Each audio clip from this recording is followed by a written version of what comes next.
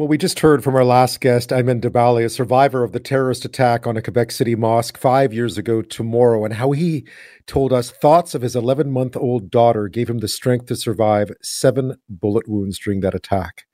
He also spoke of his mission, the reason, his destiny, really, why he feels that day needs to be remembered, is to fight Islamophobia, to make sure that never happens again. And tomorrow will mark the second National Day of Remembrance and Action Against Islamophobia, to mark the 5th anniversary of that attack. Well, the years since, though, have seen other acts of hate and violence targeting Canada's Muslim community. So why hasn't the tragedy of that day meant a more effective fight against Islamophobia in this country? Joining me now is Mubin Shaikh, a former extremist undercover operative for CSIS and the RCMP, and a professor of public safety at Seneca College. Thank you so much for joining us tonight. Thank you for having me. 5 years later, and we just heard from Ayman Dabali about the horrors of that day and his mission to make sure it never happens again. 5 years on, have we recognized Islamophobia enough in this country? Are we doing enough to make Ayman Dabali's wishes come true? Well, first of all, of course, my condolences and heartfelt grievances go out to Ayman and the others, the survivors. May Allah give the status of martyrdom to those who were murdered in the terrorist attack in the mosque. To your question, the answer is really no. We are only starting to understand the seriousness of this. Of course, the 2017 mosque attacks is what really brought things to light. But of course, last year's attack on a Muslim family and ongoing attacks, just racist, hateful attacks against Muslim women primarily. These sorts of events continue to happen, and so it tells us that we need to continue to keep taking action against it. Where do you think the lesson has not been learned? What has been done wrong, do you think? I know there's been lots of words, there's been lots of monuments, there's been lots of kind words about what we should be doing. Where are we failing? Well, I mean, first of all, Canada is a wonderful country, really the best country on earth. We, as a country, nationally, we really do stand against this sort of stuff. Canadians are known the world over to be polite people, nice people. And so, we have already started to implement a number of things. A special representative to combat Islamophobia was just enacted by the Liberal government. So that's one step, at least, in the institutional, political institutions where some of this work needs to happen. But, places where there are gaps are, for example, Bill 21 in Quebec, which is a glaring example of where laws are used to target overwhelmingly, people of minorities or public religious expression. And it's really insidious, I would call it, to make it about secularism when secularism is really where, the church does not make laws. Secularism doesn't mean that my coworker can't wear a crucifix or a kippah or a turban or a hijab. And so there needs to be a better understanding, I think, not just among even politicians, yes, even at the political level, but it has to filter throughout in the education system so that our next generation realize that this is not the kind of society we want to continue to live in. For those of you who don't know, Bill 21 in Quebec, of course, bans public authorities from wearing religious symbols or religious wear, really. We had a very high-profile case of a kindergarten teacher who was let go from her position because she was wearing a niqab, I believe. So yes, a very controversial law in Quebec.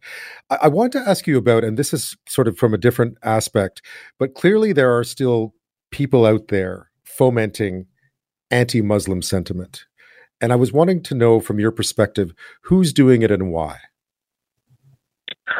Well, unfortunately, we with human beings, you're going to find people, unfortunately, who are like this. We will never eradicate racism. We will never eradicate poverty. We will never eradicate crime in general. So at one level, we have to accept that, this is human nature. People are going to be like this. They're going to do this. And this is obviously has been the case, as long as we've had human civilization. One group pitting another group, and so So that's the reality check, okay, that it will always be around. But our duty and our job is to mitigate that and try to lessen that as much as possible.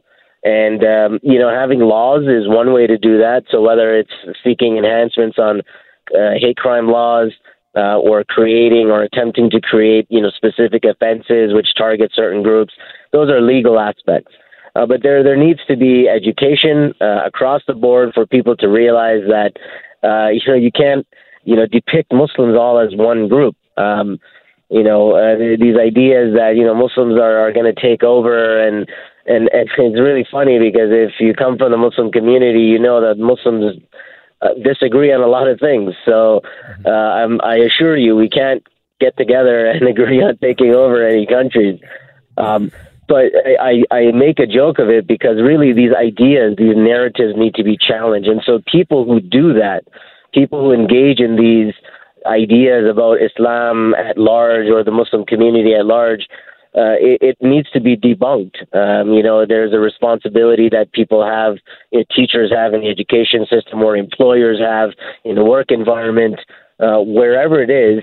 It just needs to be denounced. Whoever is the target of it, whether if you see somebody being the target because they're Asian or because they're this or they're that, don't be a bystander. Actually, step in and help out. And it's at that level, at the individual level, when we care about each other, fellow human beings, that's when we start to make the dent. I know just last week or recently, Transport Minister Omar Al-Gabra was referred to in a tweet by an MP as a terrorist to remind us that there's still a lot of work to be done here. Do you think Canada has taken Islamophobia seriously enough, even with what happened 5 years ago, what happened to the family in London, Ontario, more recently? Are we taking Islamophobia seriously enough so far? And do we need to? What else could we do? Right. Well, look, I think Canada is, ahead of, most other countries. We saw what happened, the attacks in New Zealand. We saw the outpouring of support. And we saw this in Canada as well, right? Not just in Quebec, but across the country where people held vigils and in remembrance of this. And so rather than it just become some faded memory, I think this is one of the reasons why there is a national Day of Action Against Islamophobia. And that's a great step. I think that the country has done, we have done. I don't know if it'll ever be enough because you'll never really eradicate it. It just tells us that it's, a lifelong pursuit that all of us, have to engage in at an individual and personal level. So, in terms of what else can be done, look, they've just, various Muslim organizations have, come out with certain recommendations and requests. And so this kind of advocacy that is being done by these sorts of organizations is going to be very helpful to, kind of guide the government and help the government, to see where they can play a role, but also to support other institutions and other sectors, whether employment or entertainment or sports or whatever, and to help them do the same thing. Tomorrow will be the second National Day of Remembrance Action Against Islamophobia. What do you think the day should signify to all of us, and what will you be doing?